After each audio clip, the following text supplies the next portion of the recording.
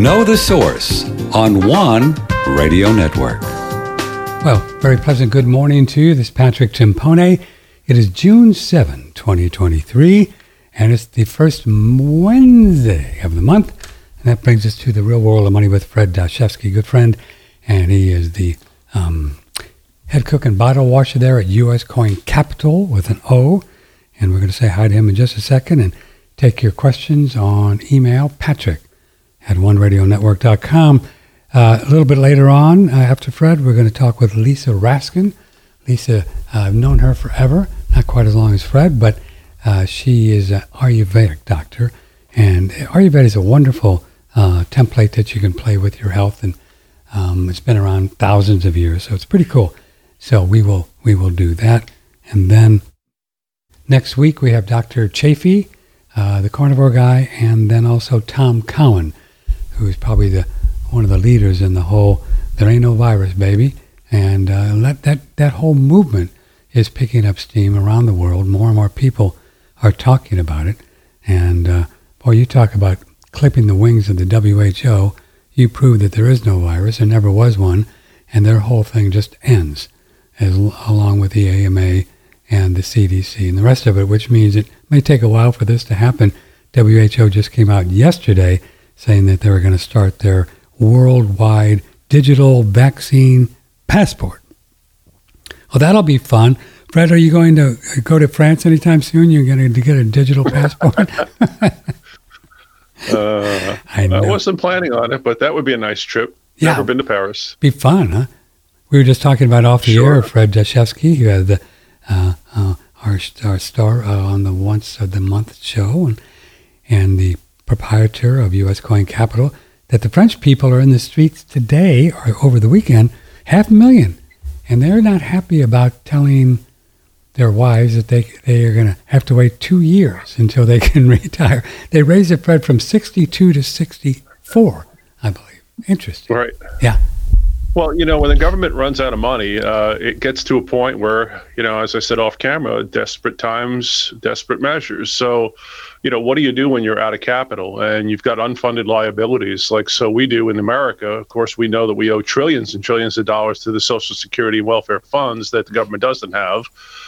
So if it gets to that point where it can't fund these things and it doesn't want to default, you start having to make some tough political decisions. How do you address the problem?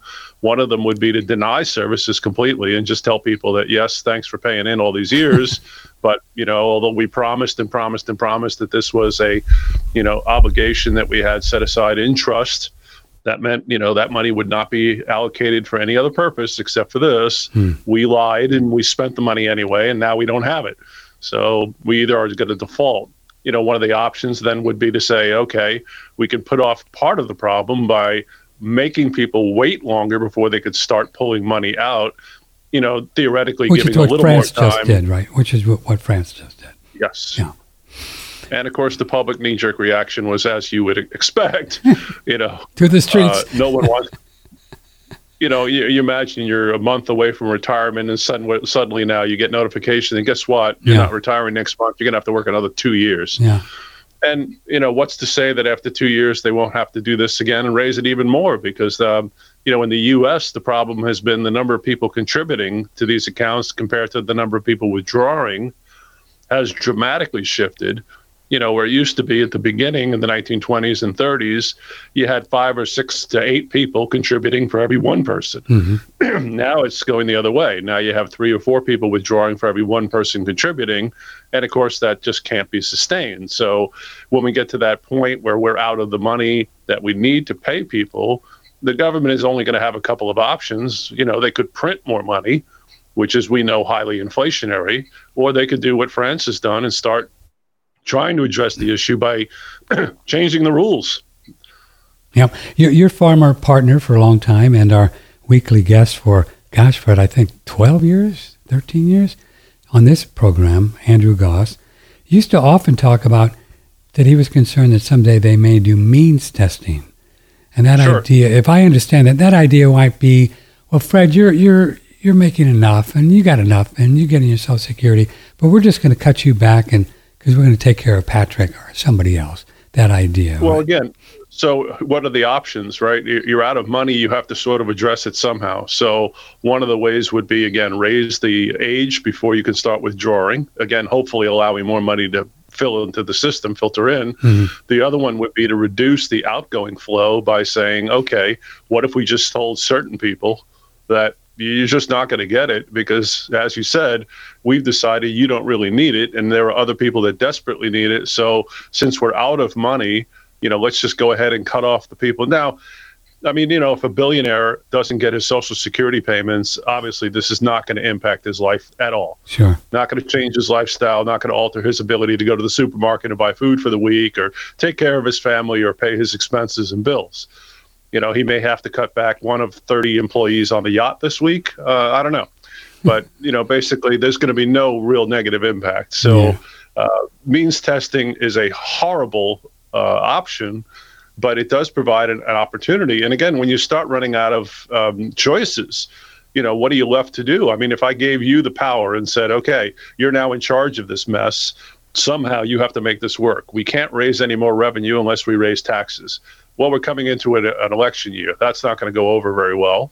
We can do what France has done and raise the limit of age before you can start taking money out. That's one way to do it. You can cut back the amount that you pay people. That's another way to do it. Or you just cut a certain segment of the population completely out by telling them that, yes, you paid in, and yes, we are obligated to pay it. But, this is, to me, I find that particularly annoying. This is sort of like the argument someone makes if they borrow money from you, and then when it comes time to repay it, they give you the argument that, well, you don't need the money, so I shouldn't have to pay you. Have to pay. But if we go back to as Andrew and you guys taught us years ago with, was it a Johnson, Fred Dashvsky, when they did the unified budget thing and they start taking money out of the Social Security funds and moving it over to general funds because it made things look better. So sure, Andrew taught us that there is no trust fund. It's just poof. It's just non-marketable securities, correct? Just yes, it got progressively worse from president to president. The worst one was Clinton, where he dumped the entire remaining amount of money onto the general budget and then claimed that he had budget deficits as far as the eye could see. Oh, when he did that zero on the whiteboard thing. I remember that. Yeah. Yep. And the crying line then was budget deficits as far as budget surpluses, as far as the eye can see, we would have budget surpluses because now we suddenly had a couple of $1 trillion. Well, the truth was Robert Rubin, as Treasury Secretary, had pulled the funds out of the Social Security account, utilized it within the general fund, and replaced it with government bonds. But before the end of that term, they actually sold off those government bonds and put in personal IOUs from the Treasury Secretary, Robert Rubin, on his personal guarantee, his signature, that he would make good on this debt issue at some point. Well, they never did.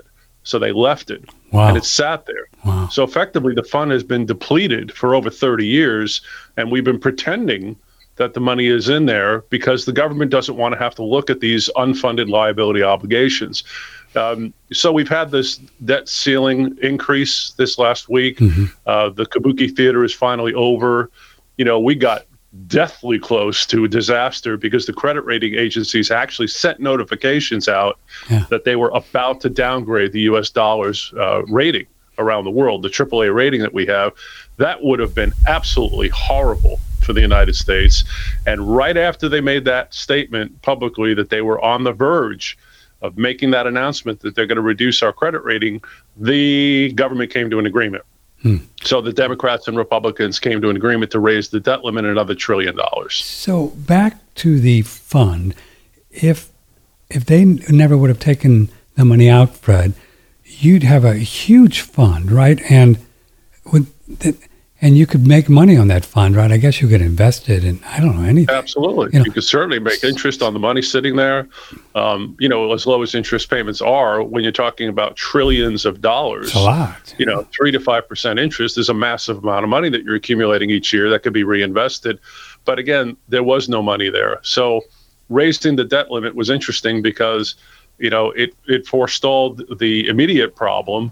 But what it didn't do is address the issue, which is that the funds that the government has that it owes money to go way beyond the bonded debt that they were dealing with.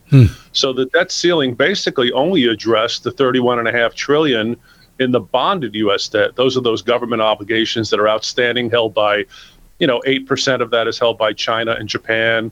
The other balance of that is in the pension accounts, pension funds, trust funds, and individual investors around the world that hold U.S. treasuries. So, Social Security, has been called a Ponzi scheme. But if they would have left it alone, with earning money on the money that was in there, this thing could still be just very strong, couldn't it, if they wouldn't have taken the money, correct?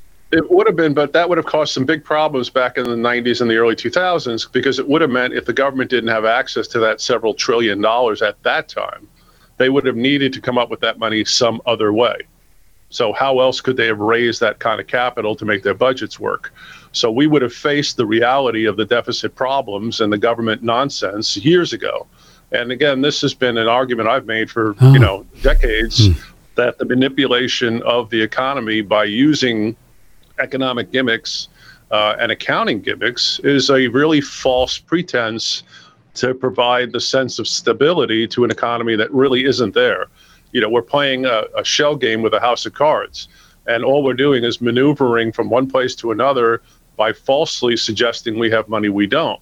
And if we had not done this accounting gimmick back then, well, then they would have faced this massive government hole of several $1 trillion in the 90s and early 2000s.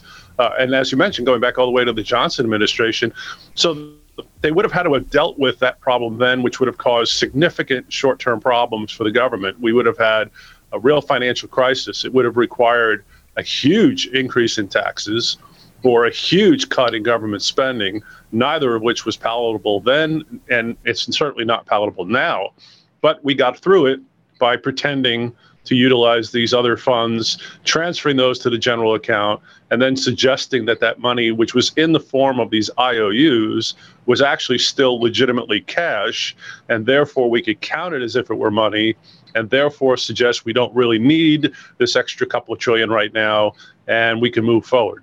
But that game came to an end pretty quickly, and here we are now, hitting this debt limit, finally resolving that problem, but we still haven't addressed the $77 trillion of additional unfunded liabilities that we are sitting with that are outside the 31 plus trillion in the bonded debt. So a total of well over $100 trillion that the government has obligations to pay that it doesn't have the funds for. And I see no other way to repay that kind of volume of money without creating it. So that is the argument for what we talk about a lot in your business, is about hedging is coming inflation, because we know that they're going to have to print more and borrow more, right? Well, sure. I just don't see this inflation dissipating, the way that they're arguing, because the short-term problem has been resolved. So we have this long-standing problem that's been going on for decades. Like we're going back to the Johnson administration, so the 1960s. This is 2023. So we've been addressing this problem for decades, and it has not been resolved. It's getting progressively worse. In fact, the amount that we owe has almost doubled since 2011. So, the rate at which it's increasing is accelerating. That's becoming really problematic because the numbers are getting kind of large. But we haven't fixed the problem, and we continue to add to it. So within that huge framework of this long-standing problem, we also had a shorter-term problem, which is every periodic point of time, Congress tries to set itself some limit on how much it can spend. And again, what they're talking about is a maximum amount the government can borrow. That's what the debt limit is. A lot of people are thinking about it in terms of this is future spending of government. It's not. It's money already allocated by the U.S. government that it has to repay. And what the government's trying to do is to keep itself from overspending, kind of like an individual person setting themselves a budget. That's the idea. If you think it through and you set yourself some legitimate budget, it teaches you to try to stay constrained within that framework, so as not to get out of control completely and just spend without even realizing where you stand. And the government's effort to do that is to set a debt limit and simply say, here's the maximum that we're going to allow ourselves to borrow. And if we hit this point, we have to stop. We can't borrow anymore. We can't spend anymore until we come up with a solution. So we hit this point. Did they come up with a solution? No. They just did All 2 they years, did is right? They raised the debt limit. That's all they did. And they have 2 years to do whatever they want. Is that correct? Now they bought themselves a little bit of time. So all they've done is they've said, okay, we've set ourselves a budget. We're not going to spend more than X. Well, we've hit X. What do we do now? Well, we're going to allow ourselves to spend a little bit more than we had promised we wouldn't go beyond. So the debt limit was $20 trillion just a decade ago. Now it's 30 plus trillion. We've just raised it another trillion. And I guarantee you we'll blow through that within a year because we're paying $1.5 trillion in interest on the debt as it stands. So this is not going to last long. We'll be right back where we started again, forced once again to face the same issue. How do we deal with it? Do we raise the limit and let ourselves spend more? Do we print more money? Do we start cutting spending? Do we do these means testing? Do we start telling people, like in France, we're going to raise the age limit before people can retire? This is a fiscal mess. So this idea that the current inflation is going to dissipate because they've solved a short-term problem, I'm not buying it. No, good, well said. Now, I was just trying to find, it looks like there's about 1.4 trillion for Social Security and Medicare that comes out of tax revenue, right? 1.4 trillion. And then there's each year, and then there's about $1 trillion or more just to service or is that included in that number? Sorry. No. So plus the 1.4 for Social Security, Medicare, then we, the people, the Treasury comes up with $1 trillion or so just to pay interest on the debt, on the bonded debt. Correct. Well, so you're Which talking. is climbing. Yeah. So you're talking close to $3 trillion just on the top. Sure. So this is debt and money that never needed to happen, really, except when you spend too much, then you bring in. That's crazy. There's no way out of this thing. They've got $3 trillion they got to deal with every year. How much does income taxes bring in? Well, they don't bring enough revenue in to cover the expenses. That's why they continue to run a deficit, right? That's nuts. So the question is only now, how much of a deficit are they going to run? Right. I think we're past the days where if we legitimately account for everything, that we're ever going to have surpluses again in the government. I mean, all we can hope to do is to look at the current spending. So we've got this huge amount of obligation and debt behind us. And now we're looking at the current environment and saying, is there any way to at least control where we are right now today, this year? And at least sort of somehow come to a balance of saying, well, how much are we bringing in revenue? And how much are we spending? Can we at least get to some sort of even keel just in the current market? That will still allow us to, continue, but it will not address the fact we have this back debt issue that is not going away. So even if we can come to some sort of government situation where we account for the current spending and make that balance to what we're bringing in, it doesn't solve anything. It just doesn't add any more to the consistent existing problem, which again, I think is so incredibly large that there's simply no government choice anymore that affords them an opportunity to address this. When Johnson was president, yes, they could have done something at that point to reduce government spending or outflows or raise taxes. And again, it would have been ugly and very unpopular, but it would have addressed the issue then. We would not have the problem now. But they chose the political expedient method of saying, kick the can down the road, let the next guy worry about it. It's not our problem. By the time they get around to having to deal with what we're doing now, we're out of office and it's up to the next guy. And each president successfully has spent in his administration more money than every previous president did combined. And again, people seem to keep forgetting that. We have consistently been doing this regardless of who's been in power. So think about since the mid-1960s, we've had Democrat, Republican, Democrat, Republican. We've had everything you can think of except an independent. And in every instance, no matter who came into power, no matter what they promised in the election campaign, each president spent cumulatively more money during his administration than every single president had combined spent before him, no matter what they had promised about reducing the spending. And I don't think that's going to change going forward because the obligations are growing. Everybody who comes into power now going forward is dealing with this massive, massive hole as they come into power. There's just very little room for them to wiggle. What would you gauge the percentage if you just had to throw out a number of Americans that understand what dire straits the government and the books are, how out of balance it is? Do you have just a guess? Yeah. Oh, I don't know, I'm an optimist. I'll say 10%, and that's probably a pretty big number. 10%? You optimistically say 10% of Americans understand what you just said? Yeah, and again, it's not their fault. I don't think people are really paying attention to this stuff because it's not something that they really address in their day-to-day life until something like a debt ceiling limit comes up. Then it gets a lot of news, right? So it's another distraction for us to pay attention to. So a couple of months ago, we had our banking crisis in March, and that was the news of the day, and that took over everything. That's all people were talking about, bank failures and how far would this spread. And as I said then, I thought this was a limited issue that was going to, be limited to a handful of banks. It was not systemic. It wasn't going to spread across the entire banking industry. And again, it was a big problem. We spent a pile of money. In fact, for the first time that I can recall, and I was starting to research this, I haven't finished, but I'm pretty sure I'm right about this. This is the very first time the Federal Reserve actually loaned money to the FDIC. Oh, really? They made a direct loan to the Depository Insurance Corporation in order to make sure that the FDIC had enough money to bail out the banks that had failed. So when SVB went down and then First Federal went down, the government actually funded that with the FDIC insurance policy money, and then went back to the banks, and are now suggesting two things: that all the banks have to review their systems and their accounting, and they want to look at the books and look how clean they are or not.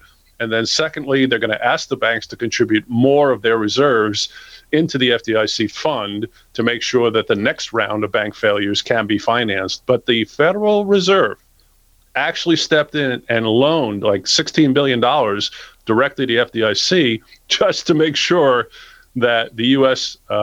Citizenry did not see more bank failures, and they were successful in that. So we moved past that. And then the debt ceiling limit came up, and that became the news of the day. And that was existing for the last month. That's all we've been hearing about, because there was the battle between Republicans and Democrats arguing, just like you and I were just talking about, how do we fix this? What do we do? Do we, cut spending here? Do we cut that? So they came to some agreements. They made a couple of suggestions. I believe they agreed that they're going to, raise the work requirements for welfare recipients, and they're going to claw back a couple of, billions of dollars worth of some of the pandemic spending. So they came to some sort of, I would say, neutral agreements. Biden, as president, yielded a little bit more than some people thought he would. Again, interesting coming into an election year, how suddenly he becomes a little bit more of a, conservative and stayed away from the progressive line of thinking. But, so we've addressed the issue periodically, but it's real interesting going forward that, unfortunately, again, I don't think the public really gets the sense of this. All they get is the current news du jour, which again, right now happens to be the resolution of this debt ceiling limit problem temporarily. And, I would have expected there would have been a reaction, a rally in the U.S. dollar, having come through this now. But again, we were teetering on a real disaster. I don't know if people realize how close we got. When the credit rating agencies sent out notification last week, they were about to downgrade the AAA credit rating of the U.S. around the world. That would have been horrible had they done it. Well, would really have stopped China and other places from buying bonds? Buying our debt? I don't think so, but I think it might have caused a big pushback of people saying, do I really want to do this? How far can I go? The problem has also been, of course, that there's been an outflow from the U.S. banking system this quarter at the highest pace ever in recorded history. People taking money out. People taking money out. Yeah. The amount of money that came out of the banking system this past quarter was the largest in any quarter in U.S. history. And it's an indication of the fundamental problem with the bond market, that the yields that they're paying are not high enough to attract investors. So, it's one thing for people either to, let's say as patriots, want to support the U.S. government by saying, okay, I know the government needs money, so I will loan them my current money and buy a bond, and I'll take the interest that they're willing to pay me. The problem is the mutual fund market realizes that the banks are paying so little and the bonds are paying so little, they can get all this money from investors by paying a little bit more. So the mutual fund markets have exploded, and the money market accounts have exploded in revenue in this past quarter.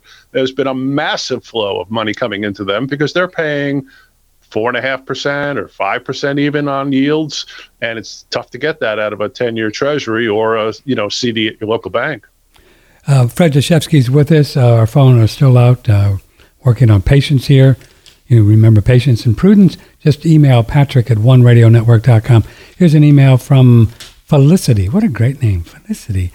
I've been hearing, Fred, that this Fed Now program is going to go into effect on July 1st. Can you explain what this is? Fed Now. I've seen that too, but I don't really understand what it is. Yeah, Fed Now is a new kind of a thing that the Fed has put together. Basically, what they're trying to do is to eliminate a third-party need to transfer money between two places. So let's say, for example, you're a business owner and I'm a customer. Mm-hmm. What traditionally happens now is if I give you my credit card, you don't actually get the money directly. It gets processed through a third party. Okay. The third party charges a small fee. Yep. The transaction takes a period of time. And then eventually you, as the owner of the business, will get the funds, but it doesn't happen instantly. Okay. So the funds don't actually transfer directly to you because it goes through this third party first, it clears through them, and then eventually it's transferred through you. And it may take 24 hours or 48 hours, depending upon the services you are working with. What FedNow is trying to do is to establish a direct link from one person to the next. So the consumer to the retail customer to the store owner, to where you'd be able to process funds from one person to another directly without an intervening intermediary causing a delay in the transfer of that money. So processing through FedNow would mean if I'm going to pay you with a credit card, I give you my credit card number, that money is yours instantly. Right away accessible to you. Where does MasterCard or Visa come into that play then? Well, that's interesting because they effectively get cut out. Really? So, FedNow will compete with them because it'll afford the processing to go directly through the FedNow system, and it won't require, MasterCard or Visa. Now, we'll still be using the MasterCard Visa, so they'll still be working within the system because that's still my method of payment. But it's going to cut out those middle guys like the PayPals and the Stripes and all those people that do the processing. You know how many gazillion companies process credit and all those. But so I'm kind of lost you there. So say I needed to send you, I bought a coin, $3,000, really nice $20 gold piece, right? And I wanted to send $3,000 to you. Now, in general, I could put that on a credit card if I had the limit. I could, right? I could. And I would give you a Visa or MasterCard number, and you would take it and process it and send me the coin. I process it, but I don't have those funds immediately in my account. There's a little lag time there. Okay. Because the processor first does its thing, and if I do 10 or 12 transactions in a day or 15 transactions in a day, the next day I get an email report that says this amount of money is now being transferred into your checking account, your bank account. Okay, and they might take 2 or 3% to do that, right? MasterCard. Well, which is perfectly fine. So how would it be different? But if I didn't, what if I didn't have the 3 and I wanted to finance it on a credit card? I couldn't do it with FedNow. Don't I need it in my account to send it to you? Yeah, you'll need the funds to be readily available in your account. But what'll happen is on my end, as the person taking the funds, as the retail business, I would get the funds instantly. The second that you transfer them to me, they're in my account. Right. No delay, no lag time. No third party. That's what FedNow is attempting to do. Again, it's an effort by the Federal Reserve just to sort of help speed up the process of transferring funds. I think in a way, and I don't think this is correct per se, but it's almost like they're trying to compete with the crypto concept of, being able to move money instantly across the world without any lag time or an intermediary third party getting involved. But then again, it doesn't really, you said it will cut out the credit cards. If Patrick doesn't have the 3 and have to finance it, it doesn't cut out the credit card at all, right? Not in that sense. When I said that, I meant it cuts out the credit card processing companies, I see. not the credit card guys themselves, because you're still utilizing their credit limit with your personal credit line to make that charge. The only change is the speed at which the money gets transferred, and again, cutting out the middleman, so to speak. The Fed would act as the middleman. That's what they're attempting to do. And even today, I could do an ACH transfer from me to you. That's pretty quick and very inexpensive. Right? Not actually. Oh, Believe it or not, there's several days of lag time Oh, there. I didn't know that. Really? Yeah, Several there's days. quite a few days. There's at least 48 hours before those funds. And there's also a tremendous lag time in ACH because reporting between banks takes several days. So what happens is if you process money to me through ACH, I will process that, let's say today, and then the notification goes out from my bank that there's a process going on. That's sent to your bank. Your bank recognizes it. Takes about a day or so to look at your account and say, okay. Then it lets my bank know, yep, there are sufficient funds in Patrick's account, and we're going to start this transfer. And then a day or so later, it actually notifies my bank that we've now moved these funds, but they're really not accessible to me for several days later. And if there's any problem in any of this, I won't know for 4 or 5 days. So let's say, for example, I mistakenly write down a wrong number on your account, and I process this amount of money, this $3,000 to come out of the ACH transfer. I submit that. It goes through my bank, comes to your bank. Your bank gets the information, says, well, wait a minute, this is not a valid account number. Now it sends notification back to my bank that there's a problem. 2 days later, my bank gets that notification and then sends me that information. So 4 or 5 days have passed since the initial transaction has occurred, and now I get notified that there's a problem. I see. I got. Now I have to get back to you and get the correct numbers and revisit it. Again, FedNow would eliminate all of that delay. Do you think they're going to do this? Instantly transferred. Think they'll do this July 1st? Maybe. That was their target. I mean, I don't know that they're ready yet. No. Everything the Fed has said it was going to do on a time frame has always been kind of, way behind. The last I heard of this was their schedule. But I haven't heard anything about it since they made that statement, and that was back at the beginning of May. So here we are. It's June, and supposedly that's going to happen. A lot of people have also thought that this was the precursor to digital money, but these are separate things. People should understand that this is not a switch from U.S. dollars to some form of digital currency that's wiping out U.S. dollars and in the paper form, and this has nothing to do with that. This is merely an effort by the Federal Reserve to create a new method of moving capital between two parties, without a lag and a delay. Here's an email from Donnie in Port Aransas. Oh, what a beautiful little spot. Thanks for having Fred on. I'm just doing the math here, and if you look at Social Security, Medicare, as you said, interest on the debt, and then the Defense Department is about $1 trillion, right? Close to $1 trillion. That's $5 trillion right there. How does this thing even work, he says? Well, it doesn't. Well, again, there is tax revenue, and there's revenue coming in from all the resources government has to raise money. So there is income coming through. Sure. The problem is that the spending is exceeding the income at a very, very rapid pace, and again, also carrying the pre-existing debt. All that interest payment debt on that is also accumulating behind us. So remember now, this isn't even talking about the principal. No. We're not even addressing the principal debt. We're just simply dealing with the interest. So it's like, and this is the worst thing people can do. If you're floating money on a credit card and only making the interest payments, that's economic death.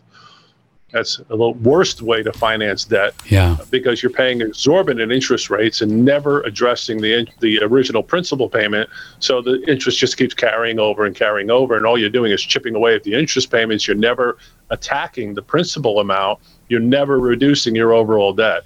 And that's what the government has been doing for 50 years. It's addressing only interest payments on its debt. It's not even dealing with the principal at all. And I don't see how they ever can deal with the principal amount.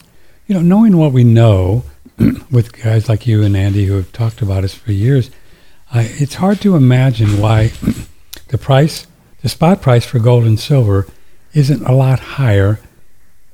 You look at it and say, well, okay, what's $1,900? And this has been going on forever. Yeah, 1950. Yeah. Do they have that much of a control on it? I mean, you've alluded that they do to keep this spot price down. Do they? And keep in mind that gold is a worldwide market. It's not only domestic. It's traded all over the world. So you have to incorporate everybody around the world and everything that's going on and all the values of everyone's currencies and, all in relative terms and look at the relative value of the dollar. But there's tremendous suppression on gold and silver. I mean, we know this for a fact. It used to be speculation. I remember when GATA, the Global Action Trade Organization, had come out in the 80s and said they were ready to put together a legal court case that could prove that there had been a manipulation of gold and silver prices over the past decades. And, they went to court and battled it out and, try to get this information out there. So the fact that this has been going on as a manipulation of the price, goes back as far at least to the 1980s, and I'm sure it probably existed before then. But for a fact, we've talked recently about how Goldman Sachs got fined, I think it was over $1 billion for getting caught with their hand in the cookie jar, manipulating the prices of gold and silver through their options contracts and utilizing all of the various tools that they have to suppress gold prices, selling short contracts, loading up spoof market pricing, all the little tricks that they pull to keep the price of gold suppressed, because gold is a reflection of the relative strength of, let's call it, the U.S. dollar for the most part. Since the dollar is the world's reserve currency, we can say that that's the standard. So if we look at gold in dollar terms, I agree. There's no reason gold shouldn't be significantly higher given everything happening. But because it reflects the overarching view of the strength of the U.S. currency, there is a vested interest to keep the price of gold from creeping up or climbing rapidly, because it's sort of like a warning sign that there's a problem, and they don't want people to panic. I mean, look how much trouble we had with 4 bank failures in March. It created so much trouble that we had the largest outflow from the U.S. banking system in history. And that was just a few banks. If the truth were really well known, as we talked about, maybe the 10% of the public that knows this, if it were 30% of the public that knew it, more people would be taking actions to prevent it from affecting their own wealth.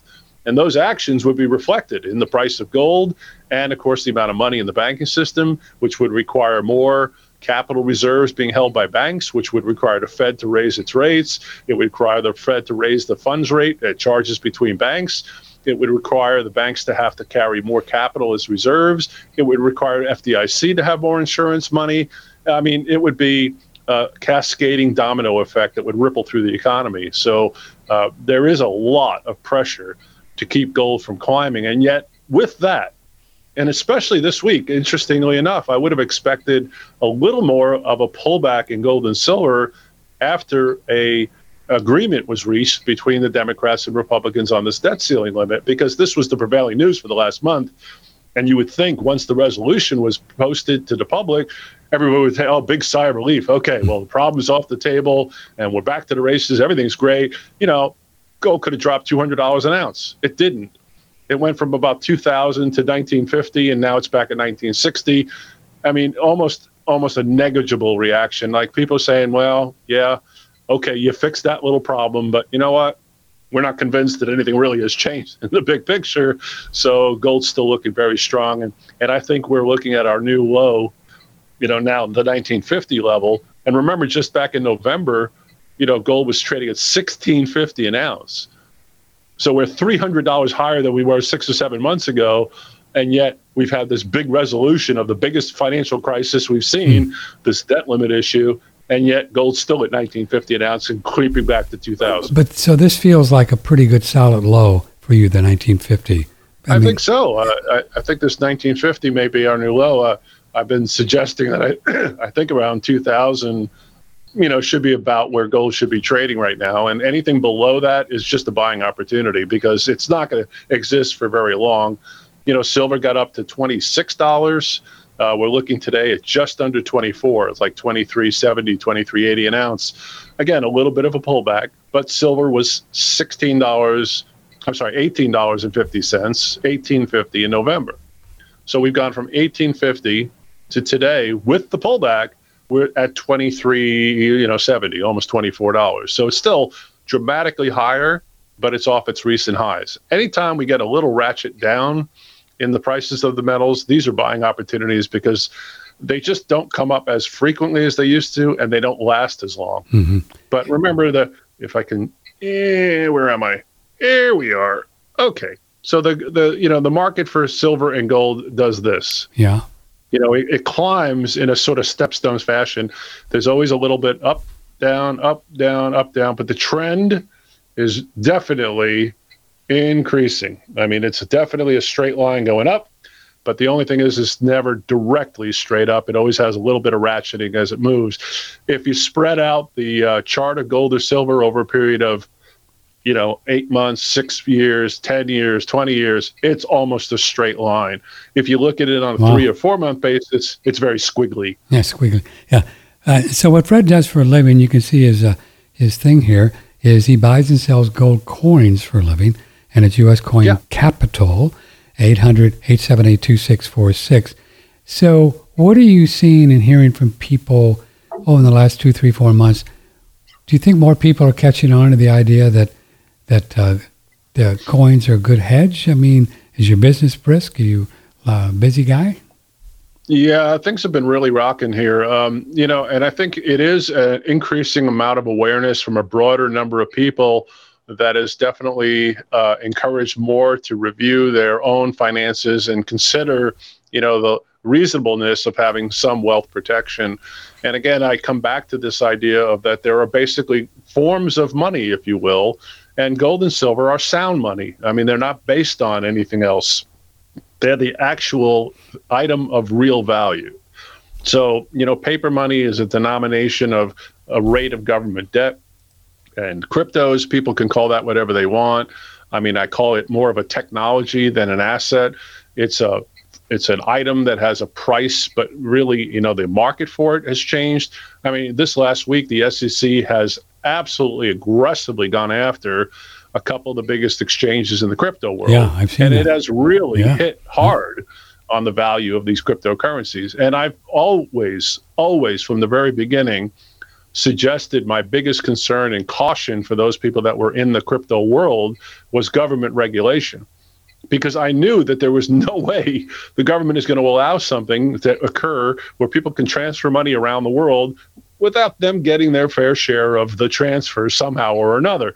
And if it became big enough, that they would find a way to, step in. So they're going after the exchanges, the direct exchanges. So those exchanges are facing a tremendous amount of pressure this week from the SEC. They went ahead and sued Binance and Coinbase, and those are the two largest of these crypto coin exchanges. So they've charged them with non-compliance of U.S. security laws by saying, effectively what you're doing is you're running a security. And if you're running a security, you have to follow the SEC rules. And you guys are not doing that. You're commingling funds. And they've accused both of these companies, Binance and Coinbase, of taking investors' capital and moving them between exchanges without people's permission to make it look like they're conducting more business or they have more funds in one account than another. And this sort of nonsense is just getting hammered now by the SEC. So, the more that they regulate, the more that the value of these things is likely to go down. And I've been very concerned about that. And then there's the gold and silver coins. So the Constitution provided us this form of money. It's made of an intrinsically valuable metal. They cannot be reproduced. There is one of the major benefits of owning physical gold and silver. They can't be duplicated. You can't create more of them. Whatever 1964, including 64, and again, for those listening, it is including the date of 64. That's questioned for some reason. It's come up a lot lately. After 1964 is when the silver came out of U.S. coins, but up to and including 64. Dimes, quarters, and 50-cent pieces were actually made of silver. And now the value of the silver that those coins are made of has so far exceeded their original face value that they're now intrinsically valuable, not only because of their metal content and fixed supply, but because they act as a kind of a balance to the devaluation of the paper world, which is continually being papered over, more money being printed for every existing problem and every new problem that comes up. And if you've watched the past year or two, the solution for every problem that has come up, from the COVID pandemic right through to this fiscal problem of the debt ceiling, the issue has been, how do we address the problem? The answer has been print more money. That has been the option of choice, and I believe will be the continued option of choice, separating the value of gold and silver coins from the value of paper money more and more apart. it's a diverging line. As time marches on, they're going to get farther away from each other, meaning those people holding gold and silver coins are going to have much more buying power than if they kept that same amount of capital in any form of paper that is being inflated so rapidly right now. And unfortunately, there's no normal place to park money where you can gain enough interest on the money to cover the amount that inflation is taking away. Wow, well said. Fred Dashvsky, Patrick at OneRadioNetwork.com. If you care to join, this is kind of interesting. I haven't seen, this is Sylvia. Years ago, I bought some coins from your partner, Andrew Goss, and still hold them today, some $20 gold pieces. So I'm kind of curious, when would be a good time to sell if I want to sell? Well, that's a good question. Thank you, Sylvia. Sure. Yeah. Well, a lot of people do it based upon need. For example, sometimes things come up and people need revenue and need the cash and don't have any other source. Sometimes it's a organized process that was done originally with a particular intention in mind, like retirement. So somebody had said, okay, 5 years from now or 10 years from now, I'm going to retire. Right. And that at that point, I have no other income because I'm not working anymore. So I would need the money to start selling some things off at that point to utilize the capital. And again, a lot of other times it has to do with pricing, where sometimes whatever might have happened in the economy has created an upward tick in value that allows people to take a little money off the table and take some profits. But for the most part, people tend to try to hold on to their gold and silver coins as their item of last resort to sell, because it's providing them with a lot of wealth protection while they're hanging on to it. Somebody had asked me, is this about saving or spending?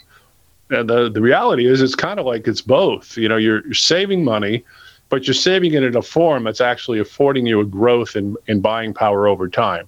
So you're saving and you're spending a little capital today to protect other wealth that you have, which is why I've always said that I don't believe, as much as I love the gold and silver coins, that anybody should have all of their money in any one form. I mean, even this, that it's about diversifying. And again, it's just trying to provide protection. Now, let's say we have another economic event and we get a big spike, for some reason or another. We've had a few of those in silver that have run at the $40, $50. I mean, those are good opportunities to sell. Anytime you get any commodity that goes up really, really rapidly in a very short period of time for some exogenous reason, not a bad way to take the money off the table and take a little profit, wait for it to come back to a more normalized level, perhaps come back in. Other than that, we used to say that you wait for the high inflation periods. Those create your best buying markets, best selling markets. Your best buying markets are when inflation is relatively lower and expected to go higher. Again, unfortunately, as we said at the outset of the show, I don't think this inflation problem we have currently is going to dissipate anytime soon. So I would encourage people to be strong-handed in their holding of their gold and silver coins and kind of hang on. But again, so the short answer is, when would you sell? Either at a spike in prices or at some sort of personal opportunity, like a retirement or whatever the need for the capital. Kids going to college and you had funded their college fund with some of the gold and silver coins, and now the child is of that age and you need the money. Other than that, we wait for a high inflationary environment where you can just easily take the profits and walk away. The problem is, for a lot of people, they ask, well, what do I do if I sold the gold coins now and take the profit? What do I do with the money? Yeah. Now what? Put it in a bank that's going to end up starting to lose it back down because inflation's going to start chewing it up. So, yeah.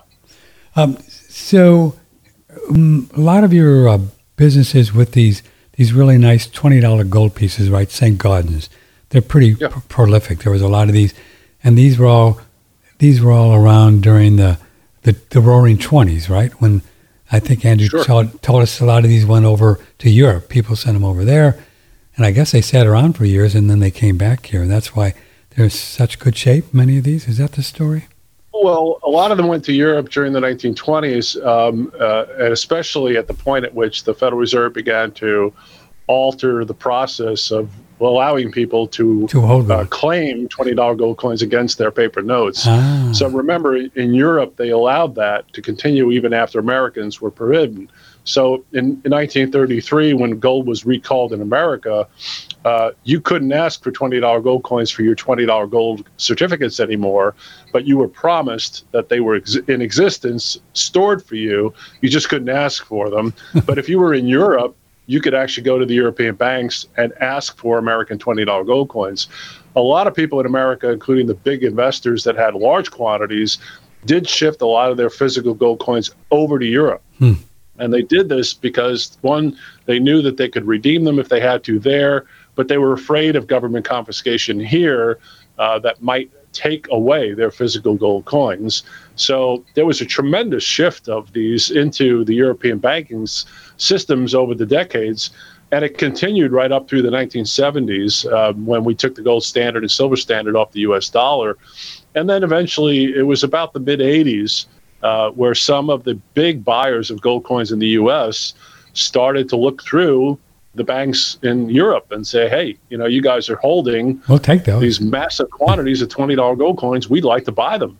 Would you be willing to sell them to us? And they affixed a particular price to them and started buying them, bringing them back into the U.S. and reselling them into the market.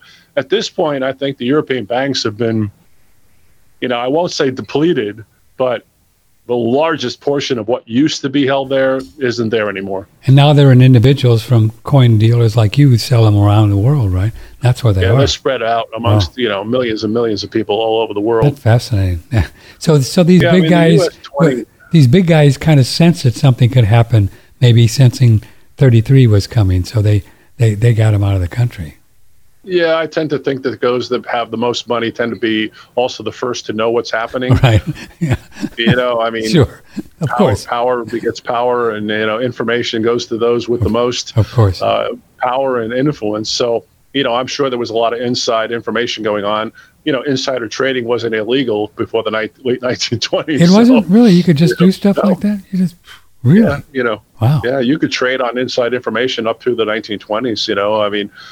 If you knew a personal CEO of a company and he told you some personal information about the fact his company was going down, you could short that stock the next day and you could not be charged with insider trading information. That's fascinating. I had no idea that you could do that. Martha Stewart would never have gone to jail. No, she wasn't. Poor Martha, with her little bracelet on her feet. So when people hold a $20 gold piece, like many of our listeners probably do, or maybe they're going to get one from you, when the price of gold shifts maybe 1900, 2000, 2020, 30 and going up or whatever, does it affect the value that they hold? Does it affect that value?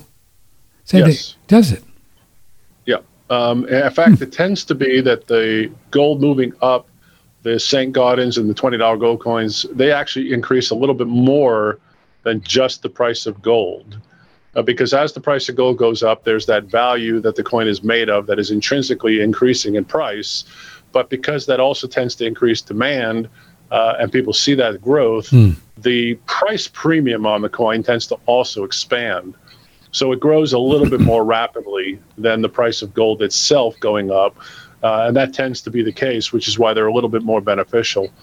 Plus we still retain financial privacy within the gold and silver world in coins that we don't have within the bullion world that, again, is being enjoyed by those investors. So, the answer is as the price of gold goes up, it definitely has an impact on the prices of things like $20 gold coins, because even though they carry a value beyond their metal content, a strong portion of their value is still based upon the metal that they're made of. So and more so in the silver coins. So what's the real advantage of purchasing real American money, dates, and limited value with stuff from the mint that is just a bullion? Does the mint do bullion stuff like silver and gold? Can you buy an ounce of gold from the mint? Modern coins like American Eagles and gold and silver, which they offer in various sizes and forms. The silver Eagles are very popular amongst those that buy bullion products. The gold Eagles, very popular across the world. The premiums that they carry are kind of stiff for a bullion product, something that's being consistently minted, but they are very popular. Cool. And I've been a big fan of those for those people that are forced to only buy bullion products like within an IRA. I think the American Eagles are a very good way to do that.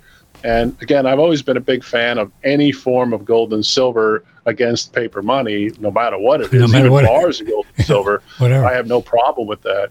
The only reason I suggest the coins over the bars and the bullion products is basically the two reasons. One, the coins are fixed in supply.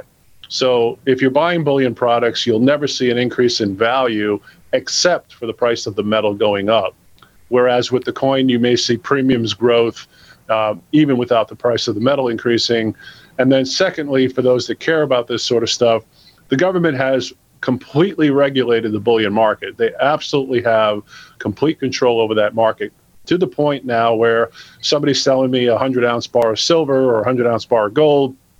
I am now required by federal law to take that person's social security number and file what's called the 1099-B and submit to the IRS the amount of the check that I've written to that party. And then it's up to them to justify an original cost basis. Otherwise, that 1099-B looks just like income. Wow. And that means it's all taxable. And the government's aware of that sale. And I have no choice but to file that form when people sell me bullion. Now, somebody could sell me $1 million worth of $20 gold coins. I write a check to them, and that's it. Really? I'm not required to file that information with any government agent. I do not provide that information to anybody. It's up to that person. If they choose to report that gain and or loss, that's on them. It's not on me. And I like the idea that you get treated as an adult, and I'm not required to babysit you and report what you've done to daddy and mommy. What a concept, being an adult in 2023, right?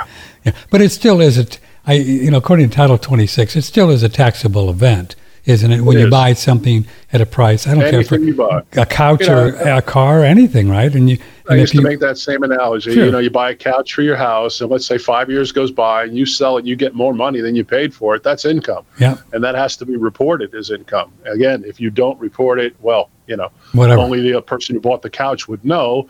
And if that person files the 1099 on you, okay. But if they don't, it's going to be up to you to report it. Otherwise, no one will ever know. And the same thing is true with the gold and silver coins. And I'm not suggesting that, people don't pay their fair share of taxes. I mean, for goodness sake, we have a government that really needs the money. But again, at least you're in a position where you get to choose as an individual how to address your own financial problems.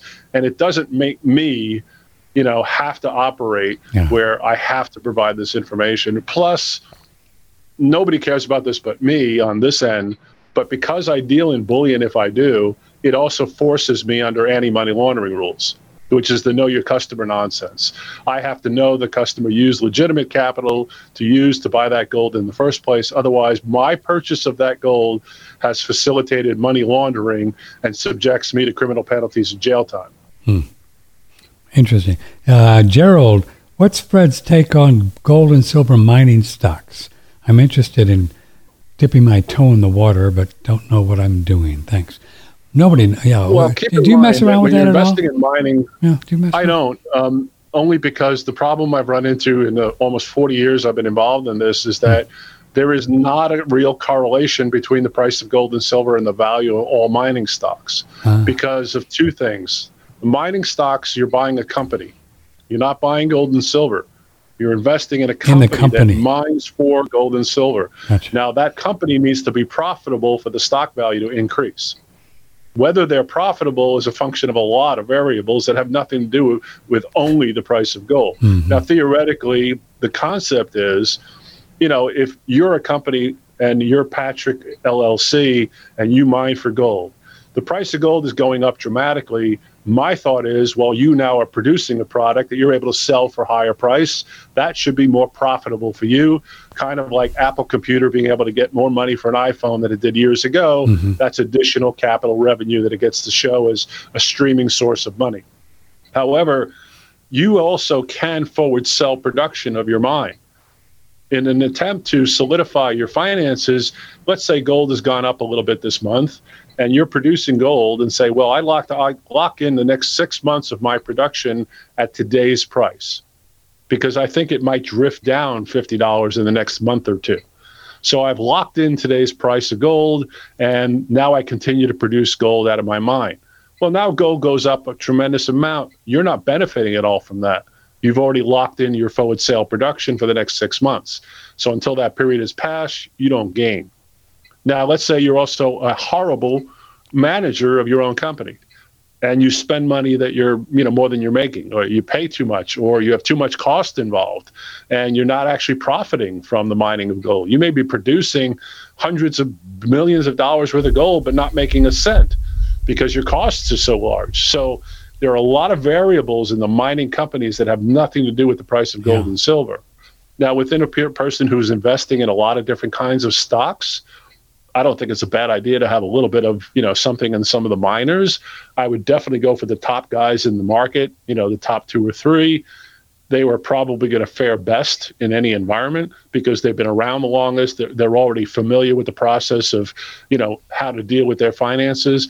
But just keep in mind, it's a vastly different animal than owning the actual product that these guys produce, refined into pure form, minted into the form of legal currency, again, having physical ownership. Imagine, for example, if you were investing in oil producing companies and decided you wanted a barrel of oil delivered to your house. Yeah, exactly. That's a hugely different thing than investing in a company that mines for oil. You have a CEO of a company that just, is a fun guy and they're having a good time, and they send their company to Aruba, 3 times a year for a party. We're going to have a meeting. I mean, you could spend a lot of money doing dumb things and has nothing to do with the price of silver and gold. Exactly. So you're just incorporating a lot more. Yeah. So again, I'm not against the idea, but just people need to recognize it's just a completely different world than actually investing in gold and silver, because there may or may not be a correlation between an increasing price in the metal and a subsequent increase in the share prices of those particular mining companies. There was a big push over the last 6 months.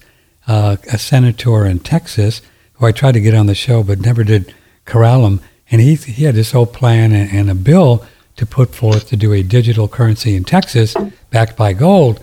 And you could buy and sell gold, and you could buy and sell it. It was a pretty cool idea, and you could trade it. And, I want to sell some of my gold now, and you get the cash. Pretty interesting. But it never made it on. It never made it. Yeah, it didn't make it on the thing for this year, and they only do 2 years. So it's not going to come back around till 2025. Didn't make it. Yeah, there have been a number of states were close. Who've They were close. Yeah. And you see where they're going from. Right? What they're trying to do is provide an alternative to people to say, well, can we do something where we utilize the idea of what we used to have? In other words, these guys are kind of reviewing, the idea of the constitutional suggestion that all money should be gold and silver. Suggestion. I should never say it that way. It is a legal Let no state make gold and silver payment of debt, right? Period. Right? So that was very specific. And the idea was that any paper money that represented gold and silver needed to be redeemable to the bearer on demand and actually backed by gold and silver held in reserve that was accountable. Can I go into the vault and count the number of gold coins? So, in the old days when a small village would be developing and you'd have these small communities of speculators coming out, especially as people were moving west at the beginning of the turn of the 1850s, 1860s, when, gold was first discovered and you had, everybody speculating to move out to the West Coast to mine for gold. Well, there used to be, somebody in town who would say, okay, you found yourself a little bit of gold dust and gold nugget. Well, I'll refine it. I'll stamp it into a physical, coin, let's call it. And I'm going to hold, this gold and give you this certificate. And I hand you my certificate with my name on it saying that Patrick has on my account, 3 ounces of gold. I have it physically here, and I've given him this paper certificate as a receipt. That's all it was. It's just a bank receipt. Now, I could take that bank receipt to another party and pay him with it without having to get the physical gold, because everybody knew that the gold was sitting within that, framework, within that vault right there in town. Yeah. But unfortunately, greed tended to be a big problem. And a couple of guys who were doing this storage of gold for the general public in their neighborhood also realized that everybody did not show up at once to redeem these certificates that floated around town. And it afforded them the opportunity to print a few extra certificates that they didn't actually have gold in reserve for, utilize that money to buy property or pay taxes, do whatever they wanted. Pretty clever. And they continued to do this and sometimes got so far out of control that it became kind of clear to people that, wait a minute, there seemed to be an awful lot of these notes floating around town. I really don't believe that the bank is holding this sufficient supply. So they would show up at the bank and say, hey, we want to count the number of gold ounces that you have and make sure that they're equally represented by the number of these bank receipts. And guess what? If they didn't add up, Whoops. It was a problem. Whoops. And then people carried guns in those days, so there could be a problem. Yeah. You know what I mean? A big problem. And it was addressed right there and immediately. So imagine if we could do the same thing now. I mean, can I walk into the Treasury and say, I want to see receipt of all the money in the Social Security account? Where are the funds? Yeah, well, they don't exist. Yeah. Okay, where are the bonds? Well, they don't exist. Yeah. So what's in there? Well, we have these IOUs. Okay, well, how do they get turned into money? Well, we have to print the capital. So effectively, you really don't have any real money in the account. And they won't admit to that, but that's the truth. And people should recognize that. Therein lies the flaw, is that the same game that was played by these small individual bankers at the beginning are now being played on a much larger scale in a broader sense. And did you say that Robert Rubin, was the guy that decided to move them from bonds into IOUs? And what year is that around? Those were back in the Clinton that would days? have been late 80s, early 90s. Okay, Clinton, right? That'd be Clinton. Yeah. Wow.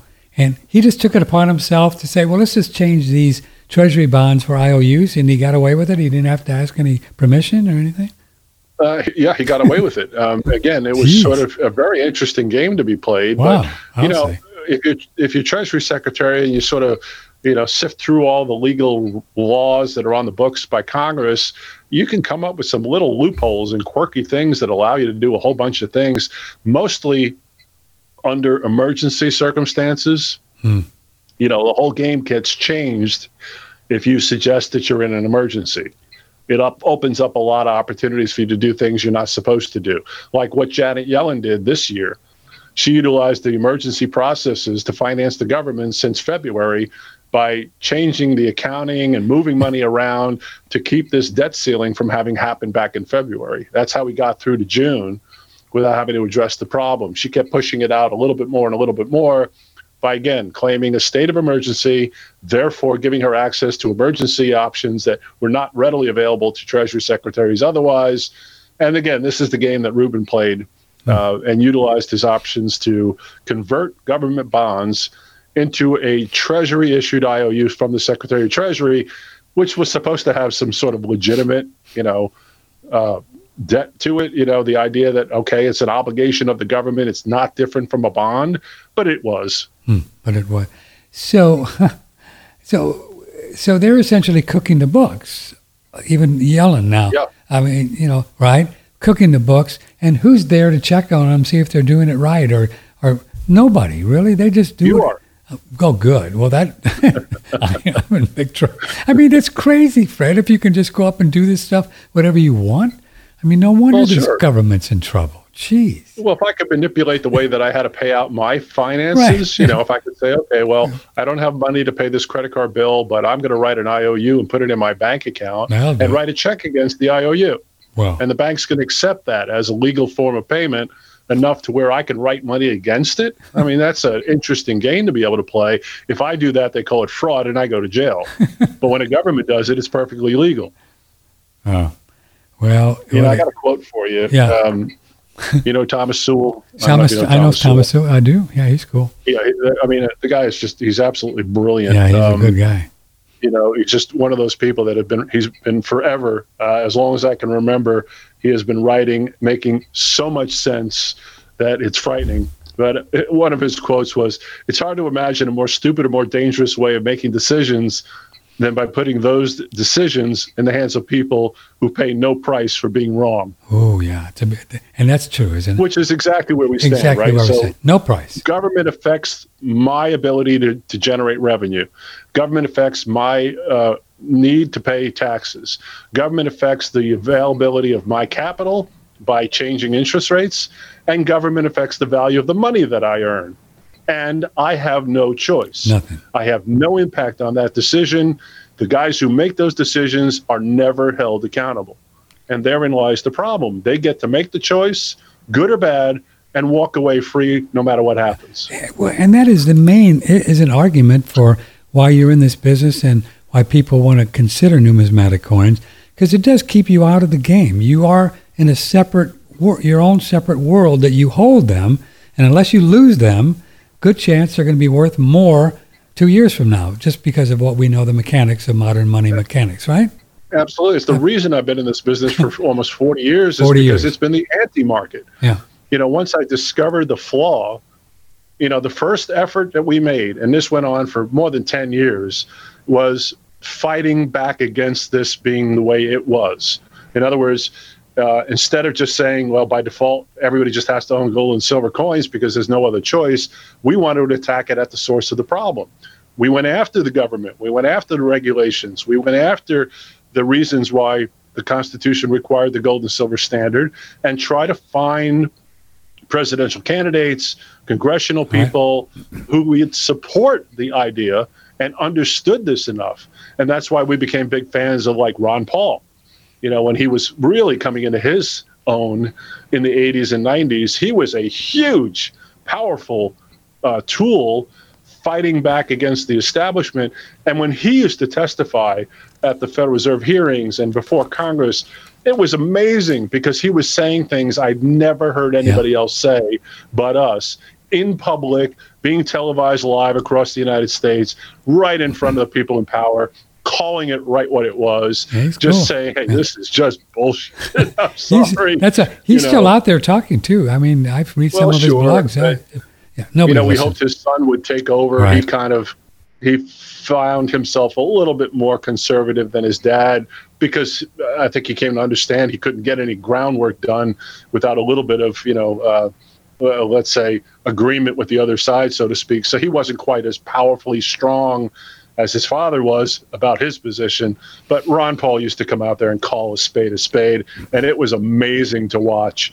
So we would support guys like him because we thought at first there would be a groundswell. The people would finally wake up and say, hey, this is insane. You cannot run a country this way and expect the public to sit back and take it. It's like every day you walk out your front door and your mailman comes up and punches you in the head. And the next day you walk out your front door, there's the mailman again to punch you in the head. Well, eventually you're going to say, okay, that's enough. I don't want to do this anymore. I'm either not walking out the front door or I'm going to knock this guy out and get rid of him. But year after year went by, nothing changed. No matter what Ron Paul said, as diligent as he was about exposing the problem, it never came to a head. So then he started fighting to try to get rid of the Fed. He said, okay, well, let's attack it from this point of view. What if we just eliminated the Federal Reserve and got all of the authority to create all this nonsense, put it in the hands of the Treasury Department? Because at least then the public had a say, because we can vote people in Congress out. We can change the president by voting for some other party. You can't change the people who run and own the Federal Reserve. So we had no control there. So we went after the Federal Reserve, and we tried to get a groundswelling of people to get support for that. That never went anywhere because the pushback was so strong from the powers that be. Ron Paul got thwarted. And then you had different guys that would come up from time to time, that would, again, we would look to and say, maybe. Well, once the Federal Reserve System was so entrenched, it became clear to us that no matter who was there, they weren't going anywhere. We shifted to the idea, okay, well, can we at least get an accounting? How about an accounting? All right, forget about removing the Fed. Can we at least just get an accounting? Let's get the open market committee operations in the public view. Let's see how they're buying currencies, what they're doing to manipulate the economy. Couldn't even get that through Congress. Wow. Couldn't even get Congress to agree to audit the Fed. That died. So after 10, 15 years of banging our heads against the wall, you guys, I know. We kind of came to the conclusion, like, this stuff's not going anywhere. Yeah, yelling in the wind, just in the wind, right? Just poof. Yep, well, that's it. So we changed our shift, and our focus became, if we can't fix the problem at the source, well, then let's go at least help individual people solve the problem for themselves. And the only thing I could think of is wealth protection. And that's what I look at it as, protecting your wealth, because you have an enemy attacking the value of your money that's fighting every minute of every day to chew away the value of that dollar that you have to work for to earn. To make your money buy less stuff. I mean, this is pretty much their whole motive in life. You can call Fred at 800-878-2646 if you think that what he's talking about in the way of real American and hedging your bets and protecting yourself. 800-878-2646. Fred, before we go, I just want to ask you this kind of big question. So I think the debt ceiling thing proved that there is only just a few conservative kind of real people that are saying that this whole debt ceiling thing was stupid, right? Most of the other guys, everybody else went along. So whoever is controlling these people and controlling Biden, obviously there's some forces behind here that to not look at things carefully, right? And saying, what's going on? What do you think these people, whoever they are, what do you think their end game is? That they're just going to keep printing more money until we run out of zeros, as Andy used to say? Yeah, I mean, what do you think their motive is? I think their motive is the problem of having to address the reality. They can't do it. They don't want to have to face up to the reality. So in order to keep the game going, you've got to keep people believing that the game is working. If people think the game is flawed or it's tilted, then they're not going to play. So you have to continually convince the public that the game is operating and all is good. Everything's fine. Nothing to see here. Just keep moving along. So we're going to have, I think, more and more of these bizarre events that continue to occur. I think the rate at which we get these, I call them distractions, weapons of mass distraction, the more of these that we have been seeing in the past few years seems to me to be a growing trend. So they're happening more quickly and they're more dramatic and they require the attention of the public. So in the first half of this year, we've already had more issues to address than we've had in the past 3 to 5. Yes. So, the pandemic, that was huge. That took a couple years. But then you had a banking crisis this year, followed by a debt ceiling issue that came to the brink of disaster. And I think within the next few months, they're going to have to come up with something else. I say come up with, something else will be available to us as a distraction to keep people from focusing on what you and I are talking about, which is the idea that if people stop paying attention to the crap and the nonsense and all the internet stuff that floats around that people get lost in and actually paid attention to what was going on, there would be a revolt before morning, as Mr. Ford once said. Yeah. If people understood the monetary system or something like this, there would be a revolt, a revolution before morning. Sure. Henry Ford. Yeah. And he understood that, and that was in what? The 1902? Yeah, something like that. So, think about how long this problem has existed. For a century, wow. The United States has been fighting this issue, and it's a losing battle. I remember reading a great book. It was called The Lost Book of the Coming Battle. Yeah, I got that. It was written before 1900. Yeah. And again, it was republished 10 or 15 years ago. It's kind of difficult to get, but it's out there. And it talked about the evolution of this process back then in the 1880s and 1890s, how they were already beginning to understand what was beginning to happen was this consolidation of financial power, the same way that the railroad industry had been consolidated. And eventually you had one major player, then you had one major player in the creation of iron and steel, and you had one major player in the creation of oil reserves. And then they looked at the banking system and said, same thing is happening here. We're getting a consolidation. It's going to end up in the hands of a handful of people that are going to control the entire thing. And if we don't know what they're up to, we're all just going to be subject to whatever these people choose. And that's what we've been dealing with for the last century. And this is just going to get progressively more difficult for average people going forward because we're fighting a losing battle.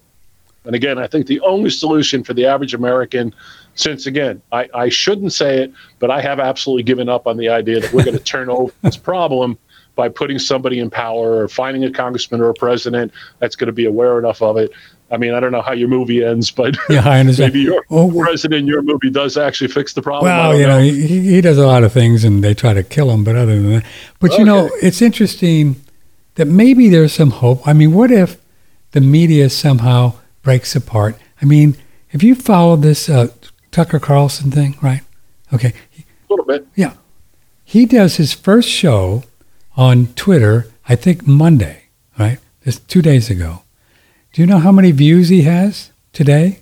No, it had to be in the millions. 76 million views. Yeah.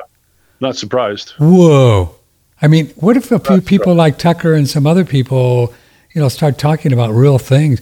His whole thing on his 76 million views, he busted apart the whole Ukraine thing that the media is selling. He busted the whole thing open. 76 million people.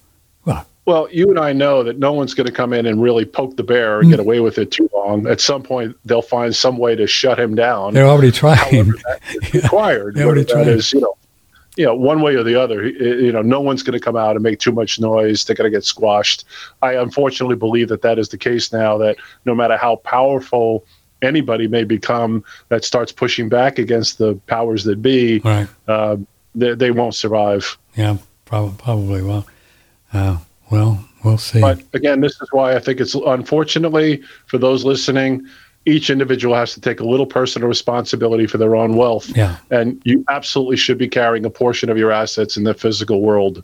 Don't count on paper money to retain its value. Or even if you understood about 10% of what Fred talked about this morning, and I know you did more, then you'd know that this is a good thing to do. Do this. Call them 800-878-2646, and you guys just do real American money, right? Real American money. That's it. People can buy dimes, quarters, halves, silver dollars, pre-65, correct? As well. Correct. Those are what you call currency silver. Yeah, coin silver. I mean, it's a great way to buy silver. It's cheap, doesn't sell for a lot more than the metal is made of. It carries a little premium, which it should, but not dramatic, and it's easy to accumulate in quantity, and then also have the flexibility to sell off either little bits of it or large quantities of it at any point. And it's been massively accumulated from a broader number of people. Interesting, in this last couple of weeks, the premiums have gotten a little bit less expensive on these dimes, quarters, and halves than it had been. It was peaking a little bit in February, March. It's calmed down a little bit, so they're actually a little bit more reasonable over melt value than they've been even a couple of months ago, but the price of silver is also, balancing that out. So anytime, again, as I mentioned, a little dip in the price premium or price, these are buying opportunities people should aggressively attack, because unfortunately, I think they're going to be fewer and farther between going forward. And people ask me from time to time off the air, what's the minimum for the coin silver? Minimum? About $1,000. About $1,000, yeah. And you just store it somewhere safe and see what happens, huh? Okay, Freddie, thanks for being here. We appreciate it. You take care of yourself. Let us know you need too, some. Patrick. Okay, well, I'll thank get you. your phones back one of these days. Yeah, one of these days. Okay, appreciate your support. Thank you. Fred Dashvsky, Patrick Timpone. This is OneRadioNetwork.com. We're going to make way for Dr. Lisa Raskin. We're going to talk about our little rascal bodies, see how to take care of them in a better fashion and form, and she will be here momentarily. I'm going to go downstairs and get some water and be back with you. This is OneRadioNetwork.com. Thanks for being here. That's fun stuff, Yeah. Don't be shy about calling Fred and Donna and their company, and they have a nice little small boutique company. 800-878-2646. Just dip your toe in the water, get a little bit going, and start stashing it away. Because who knows what's going to happen in the next few years. We have no idea. Right? Crazy land. Or hot mess, as we like to call it around here. Okay, we're going to take a break, and we'll be back with Dr. Raskin in just a flash. Stay right there. Thank you. From the Hill Country in Texas, this is OneRadioNetwork.com.